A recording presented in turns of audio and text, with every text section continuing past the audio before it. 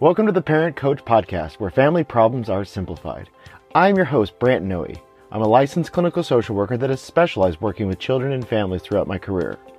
The intent of this podcast is to help you simplify the challenges you're facing at home, build your self-awareness and insight, offer you advice, ideas, and teach you skills to develop healthy and effective relationships with your children, so that you can have hope for their future and the confidence that you can deal with all the challenges that come with growing up.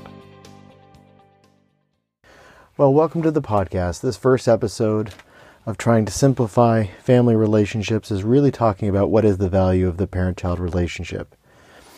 And it's so much more than just kind of teaching and making sure that kids grow up and be the people they're supposed to be and teaching them values.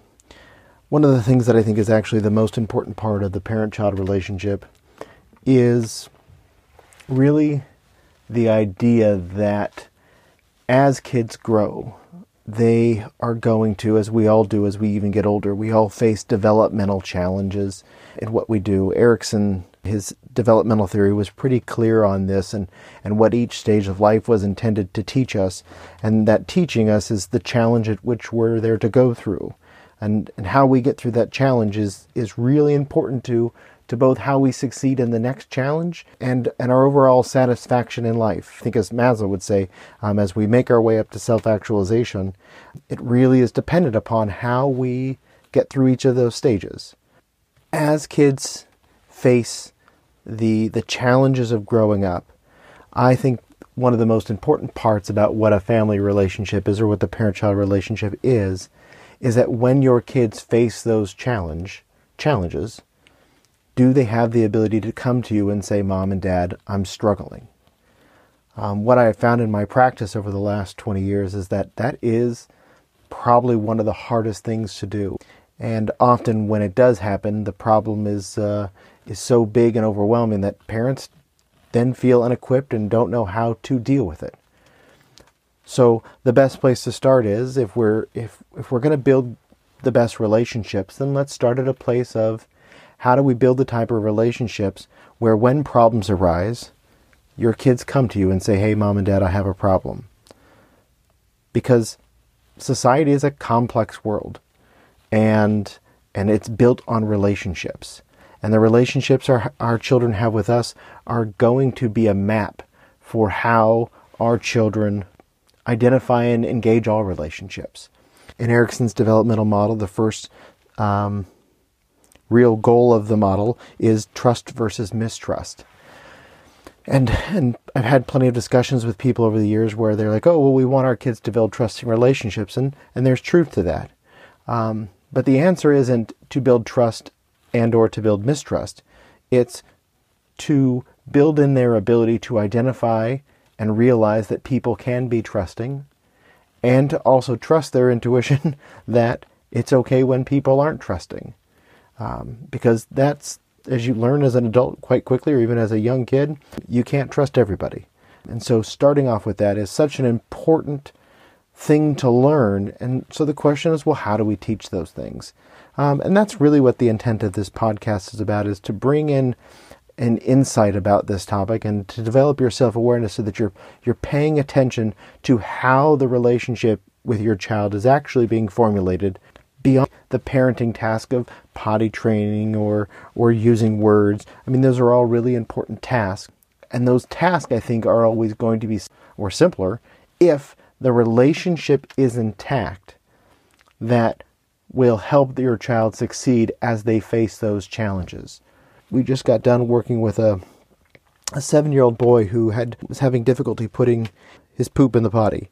And so the clinician and I did some work with the child, and we worked on just his developmental skills because he was developmentally behind. And so even at 7, he couldn't do his alphabet. So instead of jumping into the poop on the potty topic, we started to help him develop his language skills. So we worked on his alphabet. He was very excited. He did it in about a month and a half, maybe 2 months. And then before you know it, I think we're 6 months into treatment, and he's already putting his poop in the potty, and he's wanting to go farther. So now he's engaged in the developmental process, and the family's engaged in the developmental process. So instead of giving him medications, we focused on the development and we focused on the relationship with him. And that's the thing that was the catalyst that helped him get better. And so that's when I'm working with clinicians, I'm a supervisor, so I often teach clinicians how to be good clinicians. That's the thing that we work on, is how to develop those types of relationships, because the relationship is often the thing that helps children overcome challenges in their lives. And the other aspect of that is, if this isn't a conscious effort, if we're not focusing on building the type of relationship where your kid can come to you with a problem, then what we know is that when kids face a problem, they either do one of two things. Either A, they shut it down and don't tell anybody anything, which is never good, or they reach out to anybody to solve their problems. If they keep all that inside, we know that leads to significant mental health problems down the road, developmental challenges, not being able to overcome things. It can't be good if your child is holding all of their angst and their struggles inside. However, it can be equally as bad as if your child is going out into the world and seeking anyone to help them with their challenge, because that's a game of chance and you don't know who's going to be an adult giving your child advice.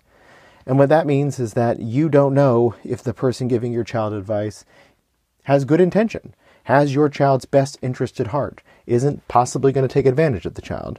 Now, they might go to grandma, and grandma might give some great advice, and that's good. Extended family relationships, tight-knit social communities, these are all important to our growth as human beings, because again, fundamentally, we're a relational being.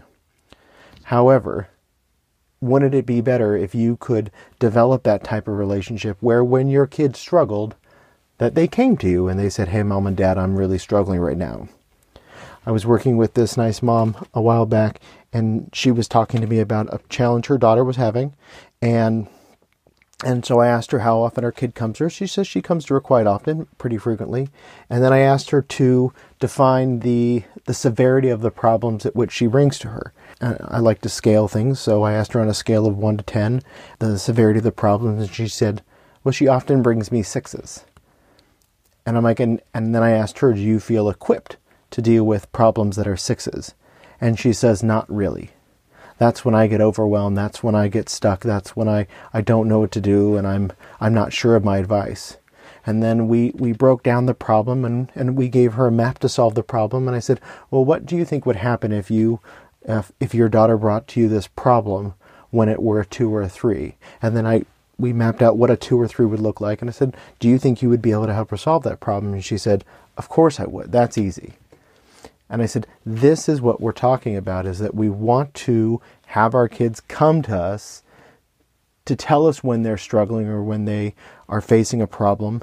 But we also want them to tell us when those problems are small enough that we can handle them. Because by the time a problem gets 5 or 6, it often means that the reason we know it's a problem is because it's a big problem. And so it's impacting their functioning one way or another. So we're more likely to ask them about it versus them coming to us and telling us. And again, if your child will tell you when you ask them, hey, what's going on? And they tell you, that's great. That's great. But getting them to come to us voluntarily is always going to be the best way to lay that out. So once problems become 5 or 6 and they're always dealing with 5 or 6s, what's happening is that problem is getting so big and they're struggling with how to solve the problem, which isn't always great, because doing that over long extended periods of time, or suffering for long extended periods of time, that's eventually what leads to longer term mental health issues of anxiety and depression. So the other thing that I want to help parents with over this podcast is to realize that the problem that their children are facing, that they see, especially when they bring them a 5 or 6, are often not the problem. Let me give you an example from my own life. I got a 9-year-old daughter, and she was on the playground, and I was asking her about who she was playing with at school, because I'm inquisitive and curious and I like to know. And so I was asking her about it one day, and she's like, oh, I just can't find my friends. And I'm like, okay, well, it's a small playground. I don't know why you can't find them, but she is a friendly girl, and she found other kids to play with. And it popped up a couple more times that that she was sad that she wasn't playing with her old friends.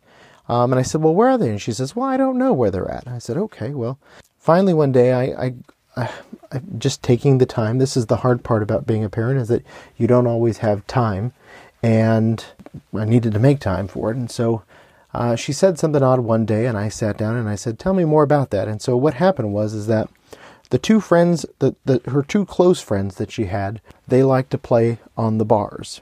Now here's some backstory on my daughter. She's broken her collarbone twice, once on a swing set, once on a water slide. So she's got reasonable anxiety about doing different kinds of things. And so her two little friends that she liked to play with were on the bars, and they're doing flips, and they're doing swings, and going upside down, and all this other stuff. And so it came out when I was talking to her that she's afraid of getting hurt. Now, I'm a therapist. I'm pretty good at this. And so I took some steps to try to help my daughter alleviate her pain and alleviate her anxiety, to no avail, because it was a bigger problem than I could solve as her dad. And so I have a lady who I enjoy, we've used for both of my kids, myself and my wife, that I go to when this happens, because it will happen, and that's okay. And so she met with her a few times, and they worked through the anxiety. Now, it took a little while. It wasn't like, boom, she's better. She has been slowly building her way up to be able to hang upside down on the bars. And it's been just such an impressive journey to watch, because she's doing it all on her own. And that's really what you want to see. If she would have brought this problem to us earlier, then maybe it would have been something I could have helped with. Maybe not still. Anxiety, built-in anxiety like that is not an easy thing to overcome. And even this process is a journey. And so my wife and I help her when we can. We encourage her. She shows us when she's done something new on the bar, and we cheer her on, or we'll push her a little bit, and it's been good. And she's done some good work. But all of the original problem was, Dad, I'm not playing with my friends, and you can tell it made her sad. But it wasn't that the girls were being mean. I didn't need to go have a talk with their mom to sort it out. It was that the problem she was struggling with was her own anxiety.